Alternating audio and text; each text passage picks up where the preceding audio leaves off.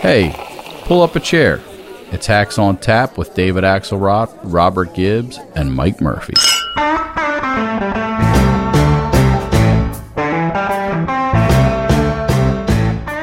Now, you've all heard the chatter among the political class.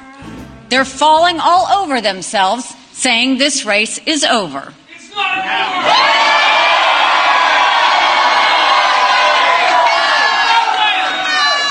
Well, I have news for all of them. New Hampshire is first in the nation. It is not the last in the nation. Well, she's right. She's right. It's not over. It's just over for her. And I'm sad about it. You are exactly who she was talking about, Murphy, you cynical bastard. I'm falling over myself with my CW. And, I was there. I was doing the kind of shoe leather reporting that we do here on Hacks on Tap. I was in New Hampshire for the requisite media pundocracy 48 hours.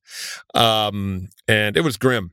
It was very grim. And, all you have to do is listen, and we probably have it. I don't know if we even want to play it, Trump's victory speech. But no, we're going to do some of that. We're absolutely going to do it because there's reason to do it. I mean, obviously, her plan, her hope, outlined here by Mike Murphy for months was she, finishes second in Iowa. Go ahead. She finishes second in Iowa. She surprises Trump in New Hampshire, and then she goes back to South Carolina with a lot of mojo and momentum. She didn't finish second in Iowa. She lost by double digits in New Hampshire. And the question is, should she go on to South Carolina? Well, I would argue no. I've got a Substack I wrote last night that's up. I think I'm like Mike Murphy 96, wherever the hell the Substack handle is, and I tweeted it.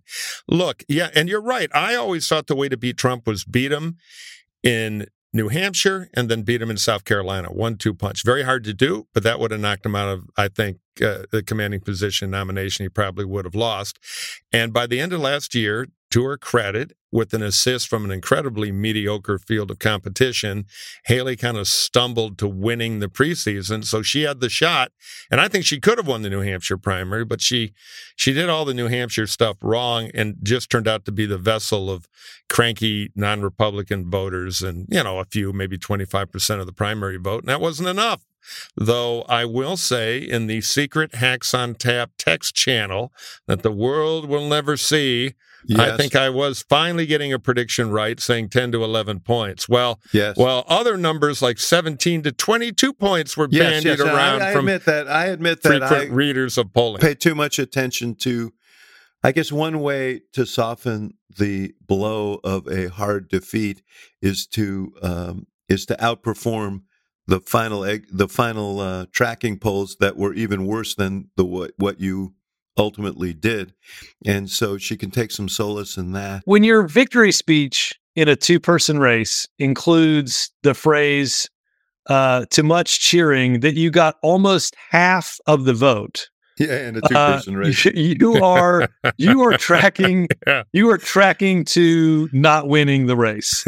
There were two of us and I got the silver. Yes, I mean, it's right. If we didn't have copyright infringements, we'd add in a little Ricky Bobby from Talladega Nights to sort of sum this whole thing up. But look, I have a little bit of an alternative view, I guess, on why she might be staying in. And I would say, with a caveat, I'm interested to know whether she'll be in this race in a week. I don't know whether... Yeah, I'm dubious. I'm not surprised that she came out last night. And notice, she came out really early before the numbers got like a little bit farther apart. She came out, I thought her speech was actually pretty good. She sort of outlined it all, which is what drove Trump crazy, and we'll talk about that. Yeah. But I think the alternative view here is, we talk about beginning of March as being Super Tuesday. It's also when Trump really gets into the criminal side of these 91 indictments. And I think you could make the case, and I bet somebody's making the case to Nikki Haley. Stay in this race, accumulate delegates. Nobody else is accumulating delegates right now. Right. If Trump, hits a big pothole in April or whenever, she's got delegates. They can go to the convention. Last night, 8 to 12, But you're right, Robert. And I'm sure there are a bunch of finance guys stay in, hold the ticket. Why not? What does it cost you to get out? We're fund a minimal campaign. And you never know. He might have 4 meatloaves tonight. You know what I'm saying? So she's hearing a lot of that. The problem is what she's going to get for the next week is the entire Vichy Republican establishment saying, get out of the way, you're helping Biden. You're only in this because all the Democrats voted for you in New Hampshire. You're a tool of the left, and they're going to pound the hell out of her. And then she's going to go to her home state, where, by the way, a lot of the inside polls don't like her. And they're gonna gnaw on her like a pack of hyenas, and then she's gonna lose Nevada too, which is rigged. It's a grim path. Yeah, I mean, it's not even a contest. Yeah, maybe she wins Massachusetts in early March on Super Tuesday when a lot of the states are. The other option for her, and this is what I wrote, was if you want to be president, you're young. Go away. Don't join the train with DeSantis, or as I like to call him now, the sycophantus, and Tim Scott, who's the most embarrassing. Yeah, how you like that one? You could work for the Trump team there, thinking those things up. I'm in negotiations now for La Savita, though he's a cheap bastard, so I don't know. But anyway, and play the long game, because the Trump thing is going to end badly. If he wins, he'll screw the midterms. Or Biden may, for all the weaknesses we talk about, beat him again. And then Nikki will be the one who warned us in 4 years. There's an angle for her to play it long and smart for her own interest. Now, personally, I want her to show up. I want her to take a heel. I want to bounce it off Trump's head and then put on the sleeper and save America. But I'm kidding, Secret Service. But I think they got their eye on you, man. They listen to this podcast. Oh, yeah. I've had run-ins with them before, let's just say.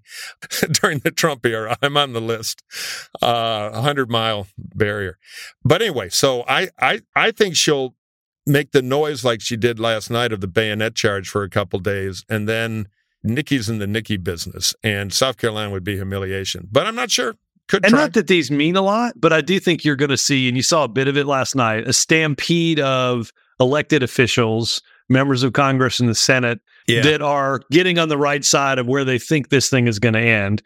You know, when the GOP chair comes out and leans in on this, that's a tell, because the Trump people are squeezing them hard. I thought it was interesting. John Cornyn, Republican from Texas, member of the Senate Republican leadership, who basically had said, look, I'm not getting involved in the primary, came out last night. So I think you're going to see this huge stampede. I'm not sure in the whole electoral scheme of things it means a lot. In the zeitgeist of sort of party unification, plus, let's be honest, Nikki Haley outlined, I think, a cogent case last night for why not Donald Trump in that speech. And it clearly drove him absolutely batty. Yeah, I wish I'd heard it a year ago. Yeah. No, she just it was a finely calibrated calculation. She got to New Hampshire and recalled all the things that bothered her about Donald Trump and started reciting them, like a year into her campaign.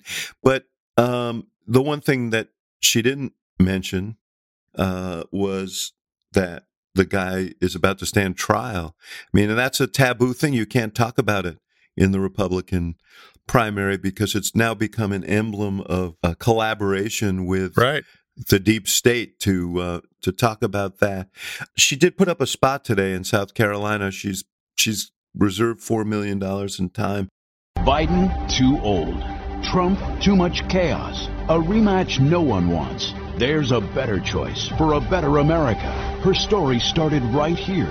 America's youngest governor, a conservative Republican, and boy, did she deliver. It's a great day in South Carolina. Nikki Haley will cut taxes, close the border, and defeat the Chinese communist threat. America's new chapter, strong and proud. I'm Nikki Haley, and I approve this message. Yeah, Murphy, let me ask you as an ad maker.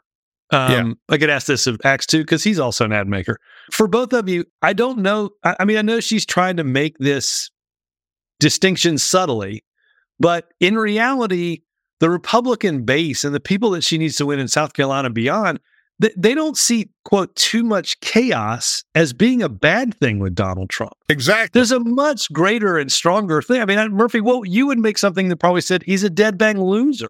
Well, or he's going to lose to Joe Biden.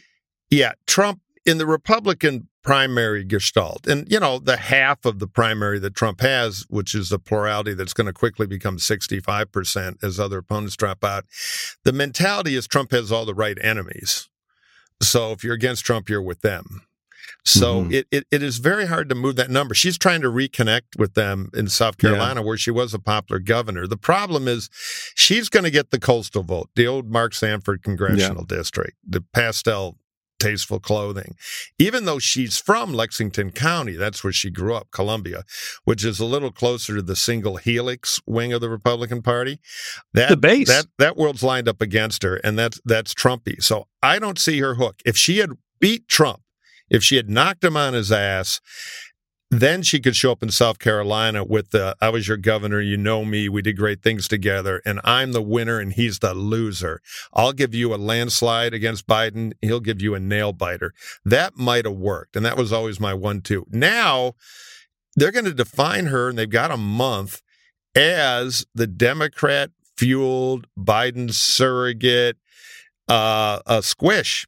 And, and she's going to have the squish support, the independents. It's going to be a repeat in a much hostile environment of what happened there. So there's no magic 1,200 points of a 30 that says it. And I think you're right about she doesn't have the beat on Trump there. If she was bouncing off a win, it would be a whole different ballpark. I mean, the problem is you're trying to beat a popular guy.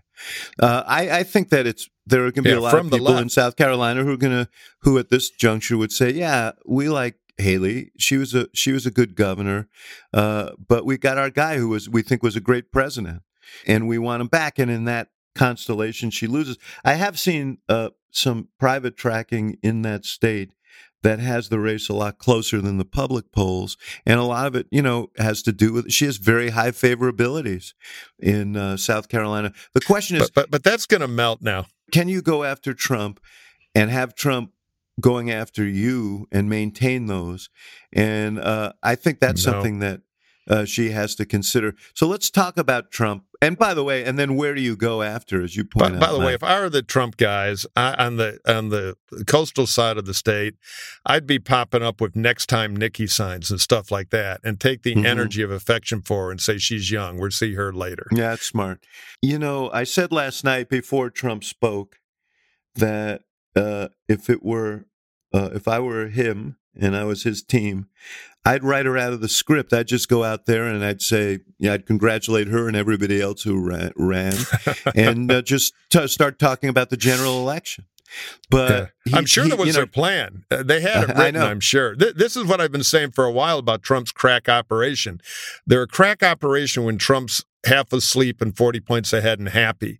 When he's hearing exit poll rumors in the middle of the day yesterday, it's a 4-point race. They needed a straitjacket and a falconing hood to get him back under control. And then he went out and did the most disgusting... Is that what's on his head, a falconing hood? That's my theory. They got a big one. Yeah, they got it on an S&M website, made some modifications. Those guys know about that stuff. It's not easy to wrap that hair around a falconing hood. No, it takes 3 guys and a crowbar, but they did it. But then he shook it loose and busted out.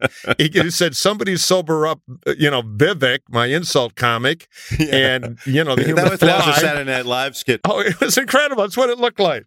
Let's play number 4. But she ran up when it was 7, and, we have to do what's good for our party. And she was up, and I said, wow, she's doing like a speech like she won. She didn't win. She lost. And, last week we had a little bit of a problem, and if you remember, Ron was very upset because she ran up and she pretended she won Iowa. And I looked around, I said, didn't she come in 3rd? Yeah, she came in 3rd. And then I looked at the polls. She was talking about most winnability, who's going to win, and I had one put up. I don't know if you see it, but I have one put up. We've won almost every single poll in the last 3 months against crooked Joe Biden. Almost every poll. And she doesn't win those polls. And she doesn't win those. This is not your typical victory speech, but let's not have somebody take a victory when she had a very bad night. She had a very bad night. I love that Trump is deeply offended by the idea that somebody would lie about the outcome of an election. It proves that orange hair dye will destroy your sense of irony completely. Well, and then I want to play one other bite because it got a lot rawer. I find in life you can't let people get away with bullshit, okay? You can't. You just can't do that. And when I watched her in the fancy dress that probably wasn't so fancy come up, I said, what's she doing? We won. And she did the same thing last week, but he was much more angry about it than I was. I said, get up there and you let him know. We are going to win this. We have no choice. If we don't win, I think our country is finished.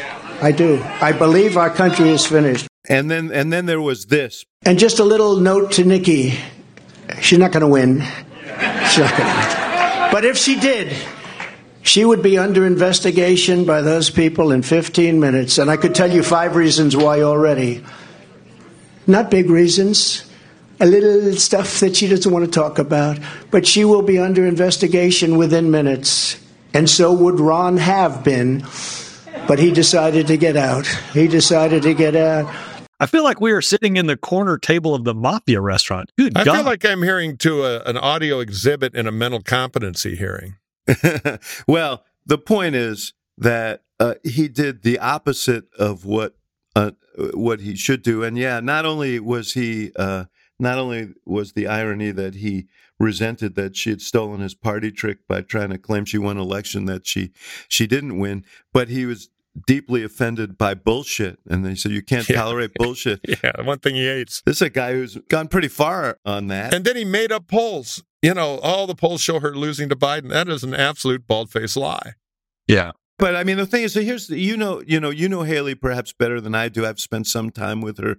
My sense is bullying her is probably not the best strategy because she's tough, and I think she probably didn't appreciate his threats, and I don't know if that's going to make it harder for her to make a decision to go. To your point, it always does make it harder, right? If this becomes sort of like a macho contest, it's definitely harder to get politicians that need to drop out to understand that they should drop out, right? I mean, the notion, he as you said, he did the exact opposite of what he should have done. He should have been magnanimous, and he should have forgotten about it and reminded, not to bring bad things up, but 16 years ago, 2 days before to the New Hampshire primary, we were up 10 points.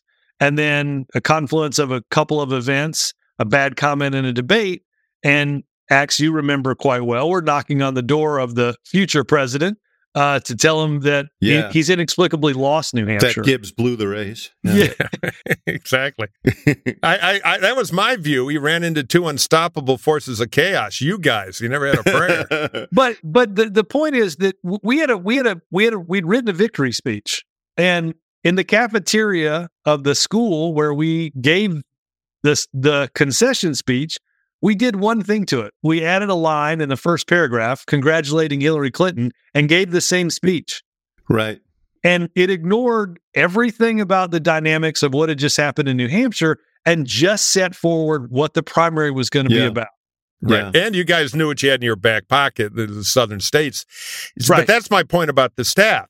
They're great at managing Trump when Trump isn't doing anything. When Trump comes alive, they got the same Trump wrangling problem as everybody. I'm sure they know that. Yeah, and then all the bar scene from Star Wars is waiting at the back door, right. and they show up, and you're off to the races. But to your question about Nikki, I think half of her, she's a fighter. We'll want to dig in. And look, when she was at the UN privately, she was quite appalled by Trump.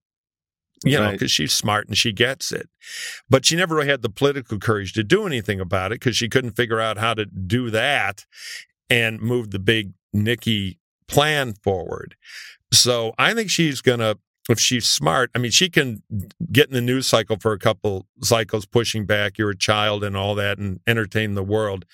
But she really ought to think long-term versus short-term because she has a long-term ticket. If Trump becomes the disaster he will become, either losing to Biden again or disastrous midterms, disastrous presidency, she's the only major player in the party who looks like a winner, who in 4 years will be, she warned us.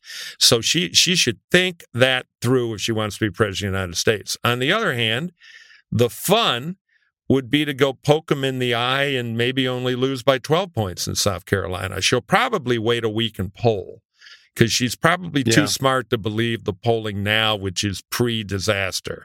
And that, I think, will get her looking at a soft landing in about 7 to 9 days, if I had to guess. Murphy, a reminder that she celebrated only her 52nd birthday during this primary. So that's she's 12 in Republican candidate years. Yes, going to say. I mean, if she pushes this thing to 80, she's got, she's got 7 more elections. Right. So, I mean, Bagala's got the great joke. The Republicans always nominate, the oldest white guy in the room who ran last time. She might break the ceiling on oldest white guy, but the double try has worked in the party. It worked for Romney, worked for George H.W. Bush, it worked with 3 tries for Dole.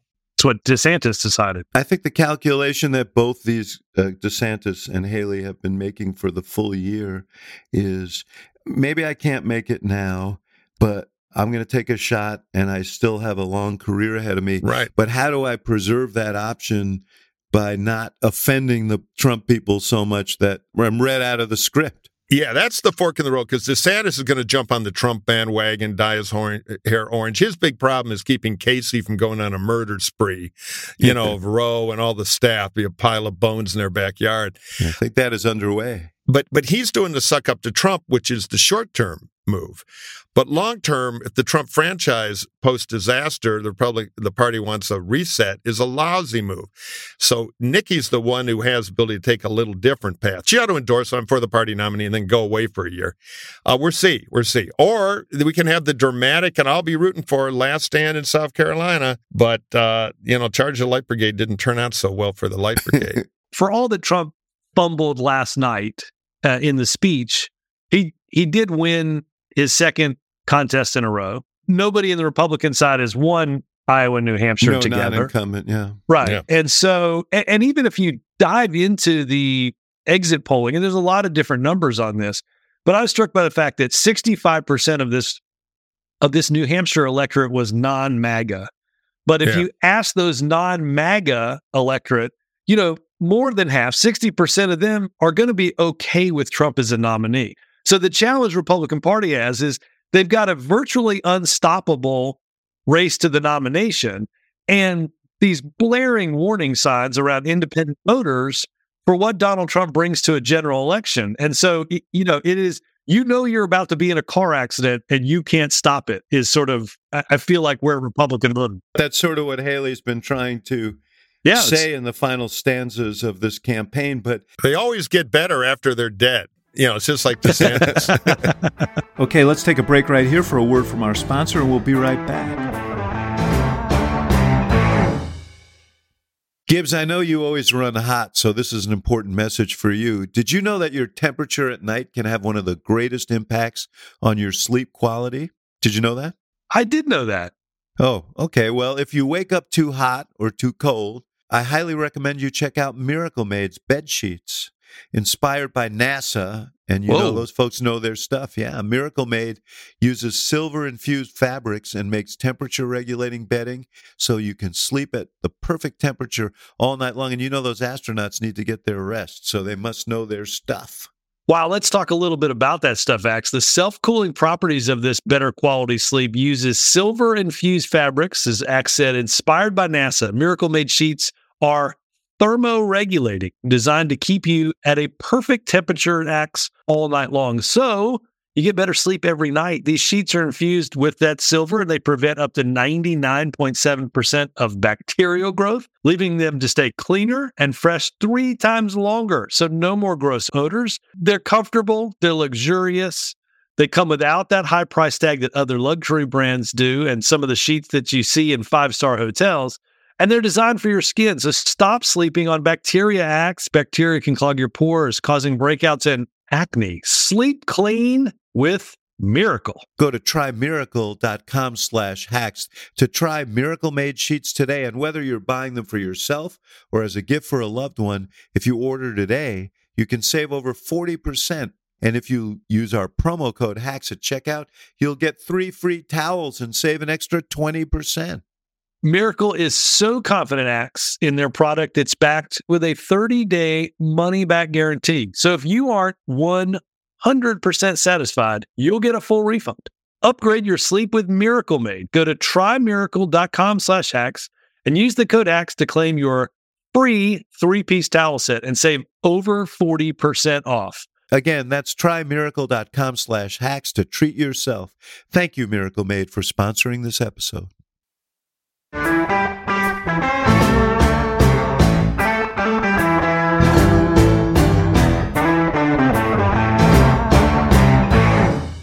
There are other numbers in here that are cautionary and go to your point. I mean, a third of the voters here, more than a third. Wait, let me find this sheet here that I was looking at before. Yeah, Trump fit for the presidency if he's convicted. The Republicans in the primary said 73% yes, but 25% said no. And on the question of do you think Biden legitimately won in 2020, among Republicans, 32% said yes.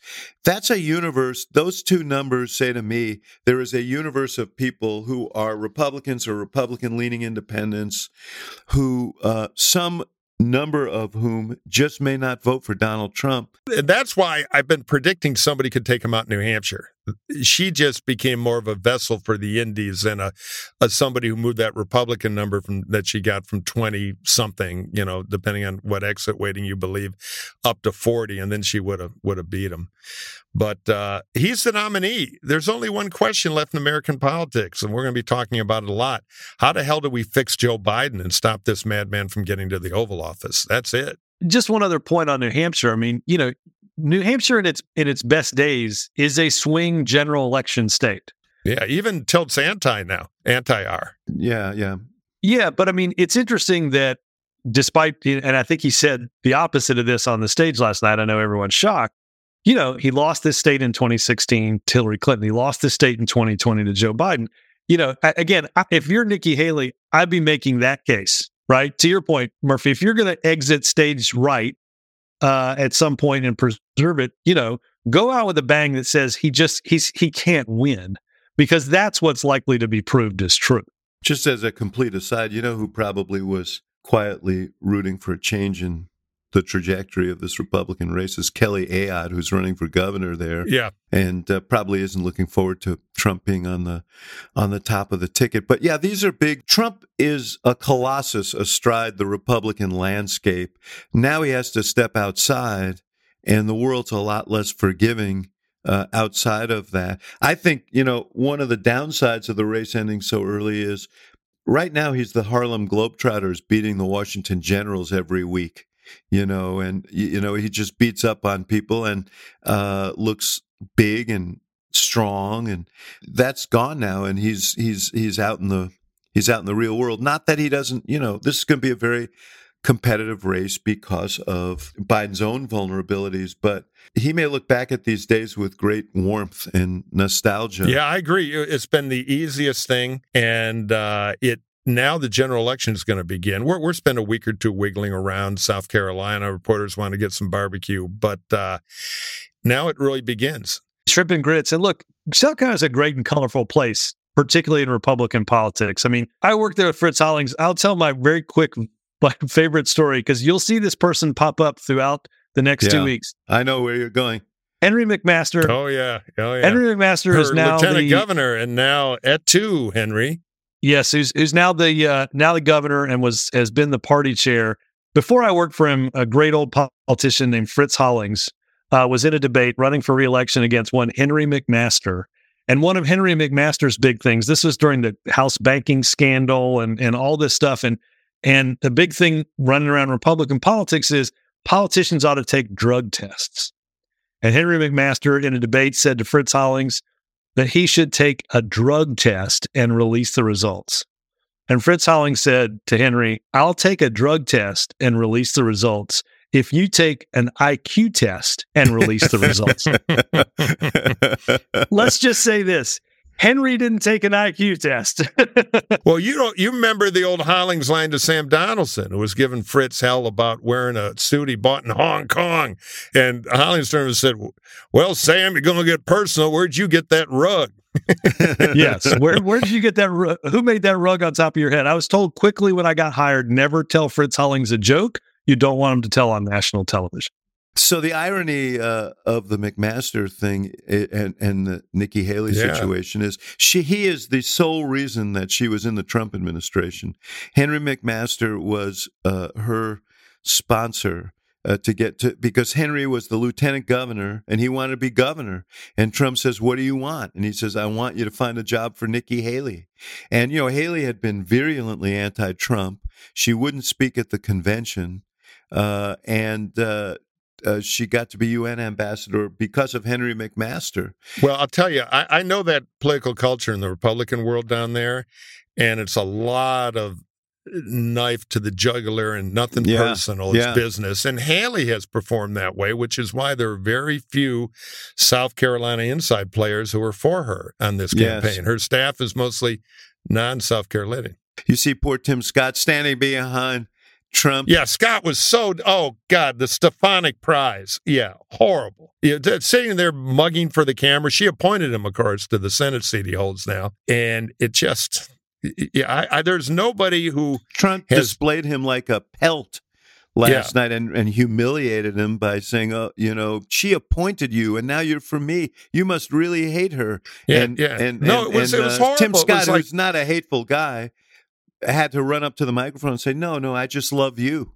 Yeah, no, it was disgusting. I think it broke the heart of a lot of people who had a high opinion of Tim Scott before this. And of course, Trump there's a whole dimension to it that in the modern era, I can't speculate on. But it was very, very bad. So let's talk about Biden. He set up a system to eliminate Iowa and New Hampshire, which were unfriendly to him in 2020. He finished 4th and 5th in those states. Decided to start the race in South Carolina, which basically launched him toward the presidency in 2020 with a large black population. And so the party rules that he orchestrated penalized candidates for participating in the New Hampshire primary, so he couldn't participate in the New Hampshire primary. Along comes Dean Phillips, the congressman from Minnesota, who saw himself as a modern-day Eugene McCarthy, who challenged Lyndon Johnson and forced him out of the race by doing well in New Hampshire, and at the urging of some venal, scheming political consultants, was persuaded that he could get in. David? I'm not mentioning any names. I will. Steve Schmidt, after hustling the coffee egomaniac, tried the same grift here, and now I'm happy to see he's back behind the counter at Quiznos where he belongs. This thing was a money-grubbing caper extraordinaire, and they couldn't even break 25% against nobody. That was Mike Murphy's victory night speech right there. Yeah, there you go. And another thing, I've got Vikram Ramaswamy here to say a few words. Yeah, I mean, Phillips spent over $5 million and got 19% of the vote against a candidate who couldn't campaign and didn't. But I think it is ironic that they ran Jim Demers and the folks up there, Gibbs, who rallied and did a write-in campaign, and then someone put $1.5 million into a super PAC up there. They sent out 14 mail pieces telling people how to vote write-in, but they crushed him by better than 3-1. I think 73% is what they ended up with. So the great irony of that thing is that the write-in campaign that he couldn't participate in seemed more organized than the campaign that he's actually running. Well, they had the great advantage that Biden never campaigned in New Hampshire. So you guys are tough. I'm just going to say, right? Well, one of the statistics, just to get us back on the, in at least playing on both sides of this, that Biden got more as a non-candidate in this race than we got in 2012 in New Hampshire with Obama's reelection. Now, granted, the state's obviously gotten bigger, so some of that may not be a huge surprise. But I think the real interesting test on a primary scale comes in 10 days, because as you mentioned, that South Carolina primary is now, it's now not part of the Republican side. Right. It's freestanding. It's February 3rd. I think a lot of people are going to be watching, particularly Black vote and particularly older Black vote, to see what type of dynamic Biden gets and what that means for a general election. Just as Trump has struggled with independent voters, we've seen Black vote softening, younger vote softening for Biden. And I think it'll be interesting to see, in Richland County, which is Columbia, in and around Jim Clyburn's district in South Carolina State, what happens over in, the Black sections of the PD and down into Charleston. What does all that mean for the health of Joe Biden's Democratic candidacy? Yeah, that's a good point. The other element of this that pertains to the previous discussion we had is if, you can, as independents, participate in either party primary. You can't participate in both. Democratic primary comes first. To the extent that Biden gets independent voters to come and participate in the Democratic primary, those people can't participate in the Republican primary. One more small... Democrats can't either. Right. So if they were trying to rig this... Right. Run one more barrier for Haley if she's in this uphill fight. But it's over. I mean, if we step back, what counts now is the general election, and the press is going to start that in a week. So how does Biden square up with Trump? Biden put out a statement last night. He made a couple of moves that I think were long overdue. Yes. Jen O'Malley Dillon, who's been his deputy White House chief of staff, who managed the campaign in 2020 and did a great job, who we know from the Obama campaigns, a really, really proficient campaign technician. She'd been basically doing two jobs, which is overseeing the campaign from the White House and deputy chief of staff for operations, which is Gibbs knows is a really, really consuming job. And they sensibly finally said to her, "We need you over at the campaign," and she's going. And Mike Donnellan, who we all know, who is the sort of message guru, the campaign strategist, message strategist, is now moving full-time to the campaign. These are long overdue moves, and it is helpful that those folks are now fully engaged in the campaign and are shedding their White House duties. So I thought that was a positive statement. But will anything change? Because they're White House generals becoming campaign generals. So incremental improvement is likely in the mechanics of things. Yes. But strategically, will anything change? Because something's got to. I agree with that as well. But I know we were on the secret text channel arguing about this just yesterday. I agree with you. I don't know. This doesn't fix his approval rating. It doesn't fix how people are viewing the economy. But look, White House Deputy Chief of Staff for Operations is a job and a half on any day. Right. And so, and Donnellan is obviously the voice of Joe Biden. I think the idea now that Wilmington doesn't have to call Washington to make any level of decision is going to make the operation of that campaign a lot better. And look, this is a campaign that's going to be different than 2020, right? You're going to have events. You're going to have active campaigning. This isn't going to be, COVID dominated, God willing. And so I think having an apparatus that's distinct, Ax, you've argued this. Apparently our old boss argued this. If you read the front page of the Washington Post, and we set this up in 2012, you have to have an apparatus that is distinct, even if there are people in the White House, and Pluff certainly let his opinion be known on things that were important in the campaign. But you can't sit in Washington and make all the decisions in Chicago or all the decisions in Wilmington. There's not enough time in the day. There's also collaboration that goes on when you're under one roof. Yes. That just doesn't happen if you're not. Let's stop for a minute and listen to a word from one of our fine sponsors. So, Gibbs, I've tried supplements in the past. I know they're important for your health, but they've always tasted sort of weird. And I finally heard about a supplement that tastes great and literally goes in your coffee, and it's called For Wellness. You know who I heard it from? Who's that? From our own producer, Hannah McDonald. Hannah, tell us about your experience with For Wellness, because you've been raving about the stuff. I put it in my coffee, and it tastes amazing, and I feel so much better. And you like coffee, right? So does it change the taste of your coffee? I would say it enhances the taste of my coffee while I receive all of these awesome benefits. Excellent. There you go. For Wellness is a functional food brand with a unique range of snacks and supplements that are designed to help you get the most out of your mind and body. Their best-selling product, which Hannah just talked about, it's called The Good Stuff. It's a performance coffee supplement that supercharges the natural benefits of your coffee with just one scoop. Axe, you should try this. Enjoy better focus, reduce the caffeine jitters, increase your collagen, and support fat burning with the power of The Good Stuff's 5 key ingredients. So you take this stuff and you're like a collagen graduate. For Wellness was founded by world-renowned performance coach Dave Phillips, who has worked with some of the world's highest performing athletes because he saw his athletes struggling with their health and in need of a simple, delicious way to get functional ingredients into their daily routines. Now Dave's bringing this unique insight from the pro sports world to you with For Wellness. Hannah's been drinking this in her coffee with The Good Stuff every morning. She loves the taste and she feels the difference. And most importantly, For Wellness offers a 60-day money-back guarantee. So literally, what do you have to lose, Axe?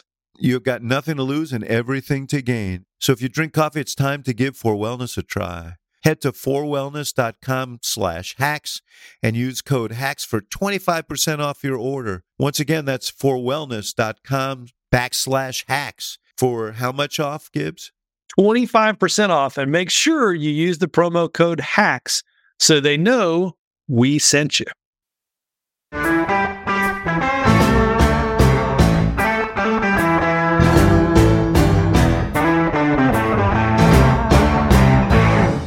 The fundamental issues are message issues, and they need to resolve those. You know, they went out on democracy. Yesterday, they did an event on abortion rights, which, by the way, was disrupted by protesters, war protesters, which I think they're going to face on every campus until the situation in the Middle East is resolved. And that's a whole separate set of issues. But they can't view the campaign as a series of tactical issues. Exactly. And they need not to ignore the fact that people have concerns about Biden's age. And I think they have to engage that directly and acknowledge it, but also make clear that each of these guys are old and each have liabilities. And the question is, who offers the greatest assets to people who are concerned about the future, concerned about their kids? And I'm still waiting for that. I worry a bit that they're a bit too tactical and not strategic in their messaging, and the message is not consistent, and it's not being delivered by the battery of surrogates that Murphy keeps calling for, led by Gina Raimondo. The great one. Do you want me to make Chicago a joke too, just to get your... No, I'm saving that for the big finish. But I think they've got a lot of work to do. I hope they don't think that democracy and abortion rights are sort of magic bullets that solve all their problems. They're not. I don't think they've figured out the ballot question.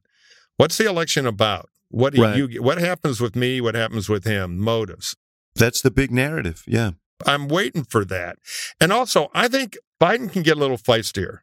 There's always a tendency in presidential campaigns to do Mount Olympus, but they're running against a crooked condominium salesman from Queens and who communicates in total insult vernacular. And Biden doesn't want to be that guy, but I don't mind a Biden quip of, look, it's true, I'm old, but he's crazy and old. Yeah. Boom, just a few of those. Let Biden get into the scrap a little, because if he comes out on top of one, he's suddenly 10 years younger in perception. I think two things that bear some repeating as to what's happened in the last week. The one point to yours, Murphy, is Donald Trump's had some real senior moments on the campaign trail in the last week. Totally. He makes Biden look like Einstein. I mean, all of a sudden, Nikki Haley is Nancy Pelosi. There's just, you've seen even the Biden campaign's tweeting out some of his quotes saying, we don't know what he means either. So I think there's, and I will say this, I think that the media finally caught on to this in a way that they haven't really caught on to. I agree. Before. It's turning, which is good. They ought to throw gas on that from the Biden side. The second thing, and look, we don't know where this lands, but consumer confidence has increased in the last 2 months in a way that it hasn't done since the end of the Persian Gulf War. For you listeners, Google that out there. That's 1991, not in 2004, 2005. So almost maybe more than 3 decades since that number happened. Does that end up over the course of time? It's not going to be instantaneous. Right. Does that save September and October? Because they feel it. Exactly. And there's a shot if it keeps going. That's the best news. These stats are always the voter sentiment lags these stats. That's been the history of these things. The question is whether people give Biden, the dilemma they've got right now is because of these questions about his age, his stamina, his acuity, people tend to not give him credit for good things that happen and give him all the credit for the bad things that happen. And how you get people associated with it may just be that the change in mood will help him. I still, I saw Chris Coons on the senator from Delaware, a great guy, on TV on Sunday, and he was working from the same old script, which is, the statistics are, these are incredible, and and it's like, how many times do they need to learn? You cannot jawbone people into feeling what they don't feel. You have to, you can guide them there, but if you try and do not turn every day into report card day. Yeah, grab their lapels. Listen, idiot, don't you know that foreign exports are up 2% adjusted for? No. What they know is the economy is creeping back. If it continues, they could have a much better September, October. So be Kreskin. Tell the future a little. We're doing the hard work. We're seeing the results are coming, but here's the real deal.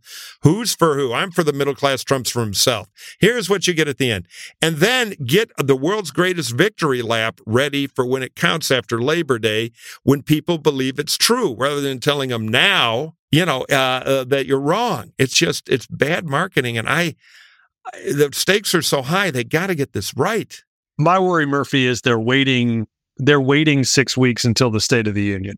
Yeah, I wouldn't have that mentality if I were them. They're behind. I just think if there's some plausible explanation for it, and I don't think it's necessarily a good one, but I think you'll have the largest political audience of the year minus the debates listening to that speech. It's a huge day. It's a big, big moment in a world that these moments have become less big because of our polarization and just the overall media environment. The reason this is so important isn't just because it's a chance for him to, on a big stage, to deliver the message in a coherent way. It's also that this is not just a State of the Union speech. It's a State of the President speech. A year ago, he really performed well in that speech. If he can repeat what he did a year ago and people see him engaged, lively, in the moment, in addition to delivering a message that speaks to them, it could be a really important thing for him in sort of beginning to change the narrative. And I know that they've been working hard on this for months and months. Yes, but on the other way, the leverage could go the other way, too. I mean, I think the thing on the wall to be great, we have the 92-page plan and all that, and the president's going to want to claim credit for the best Thanksgiving in 11 years, except for the other 3. But half the speech coverage is going to be, how old does he look? And so they need the right self-deprecating thing. They ought to go to the Reagan playbook a little on that. And this ought to be a very friendly thing, because it's the performance is in some ways going to be even more important than the normally hugely important content. Yeah, I agree. And they ought to build a speech to maybe his reduced ability rather than say, all right, here's some coffee, you can do it. This needs some real thinking and a special fitting for him now, who he is. Well, Ax, and we'll get more into this as we get close to the State of the Union, to fight the bureaucracy in that building in and around Washington, they should want to make this to your point, a thematic speech and a narrative speech, and not an 86, not a list. Yeah, a 96 or 86 minute speech. We're going to do this at the Department of Interior. We're going to do this at the Department of Commerce. The Coast Guard has gone to lead-free paint under my Prettier Ships initiative. Murphy, you got to appreciate it. When you work in the White House and you're involved in the speech process, I mean, you want to get a burner phone because they're all calling you to get their program in. You're being blown up by everybody in the whole bureaucracy trying to get one sentence in the speech. They live to get that one line. Pet program. And I mean, the fights over this are just legion, it's just like incredible. So they've got to resist that. And Biden's own impulse to want to extol his own. No, it's the grab the lapels thing. Listen, idiots, here's what I did for you. You owe me a vote. And it's all wrong. One other thing I think, bears a lot of watching it clearly as we get into this general election, and is what states do third-party candidates qualify for the ballot? Who are those candidates? I think, just this morning, I think the Robert Kennedy Jr. campaign announced that their super PAC raised almost $6 million last night at his 70th birthday celebration, which makes him a little younger. But also that they had gathered, according to them, enough signatures, only 3,000 needed, but required to get his name on the ballot in New Hampshire. So there's a big dynamic that's going to happen. I think what's really going to be telling is not all the people that want to run as third-party candidates, but all the people that both want to run and have the apparatus to gather the signatures and actually qualify for those ballots. Right, and I think Kennedy's campaign has signaled that they're concentrating on the battleground states. Right. That is going to be a big factor in this campaign. We've said it before. Trump has a high floor and a low ceiling, and if you lower the threshold enough, it changes the dynamic. Yeah, makes it easier for him, and so obvious that it hardly needs saying, but so that we do that a lot here. It's our bread and butter. Remember an umbrella in the rain. Write that down, folks. It's a hell of a lot easier to be a challenger when people are unhappy than it is to be an incumbent.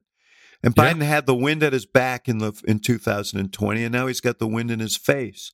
So, though this is a weird one because you have two incumbents people want to fire running against each other. But you know what? The last incumbent, it is incredible the degree to which people have selective memory. Oh, no. Look, you could see it in all the data. Trump's better in the economy. I'm for Trump. And Biden's got to move that damn number by Election Day. There was a lot of discussion last night about how Trump is now the establishment candidate. That is absolutely wrong. Trump has conquered the establishment. He's healed the establishment on his terms, but he is still viewed as an insurgent. And he is he's viewed as an anti-establishment insurgent at a time when people are really restive and unhappy with the status quo. So that makes him dangerous in this race. We'll see what happens. It could be this whole thing turns on what happens in a courtroom and whether there's actually a trial in 2000. And I mean, it's clear from these numbers in these first two contests that there are going to be some really concerned voters. I don't think, but in the numbers that are mentioned here, a lot of voters are going to be concerned if he is convicted. He will spin it as he spun everything else. We're going from a world where the trial has helped him in a partisan Republican world. Yes. To the world where it's going to the general election. And the real story of New Hampshire was the general election thrusting its way into the Republican primary to poke at Trump a little. That's where that Nikki vote came from. All right, hold that thought. We're going to take a short break. And now a word from our sponsors.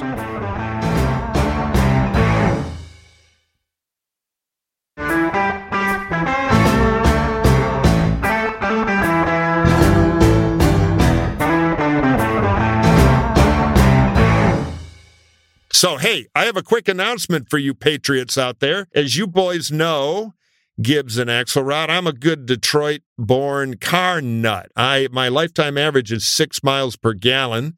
Burned a lot of dinosaur juice, but I've become a nut for electric cars. I like not paying the house of sod. They're quiet. They're really fast. Mechanically, they're brilliantly designed. Fewer moving parts, less maintenance. Nothing not to like. They are the future.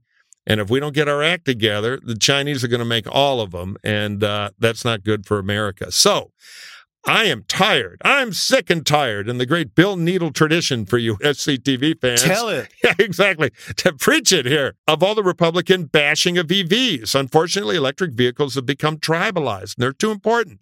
So, along with the pollster who brought the Rolling Stones to Alabama, Robert, the great Dr. David Hill, another Auburn man, we've done some polling and we've set up the EV Politics Project to look at why there's a tribal division over EVs, what the drivers are, and how we can overcome it. So just go check all this out. It's a lot of fun. A lot of stuff there. A quiz you can take to get through all the disinformation. We have a merch store with some modeling photos we're going to get from Axelrod and Gibbs here once the 2XLs come in. We got all kinds of stuff going. So check it out at evpolitics.org, or on Twitter or X or whatever the hell Elon calls it now, which is at EV Politics USA. I'm going to be doing a lot in the space, and we're going to be going into the swing states where there has been billions of investments and tens of thousands of new American manufacturing jobs thanks to all the investment in EVs. Robert's nodding a lot because he's a commie Tesla driver. I'm a CCS non-Tesla driver. But wherever you're EV, we even have hats, EV Republicans, which is our second bestseller because there are a lot of us out there.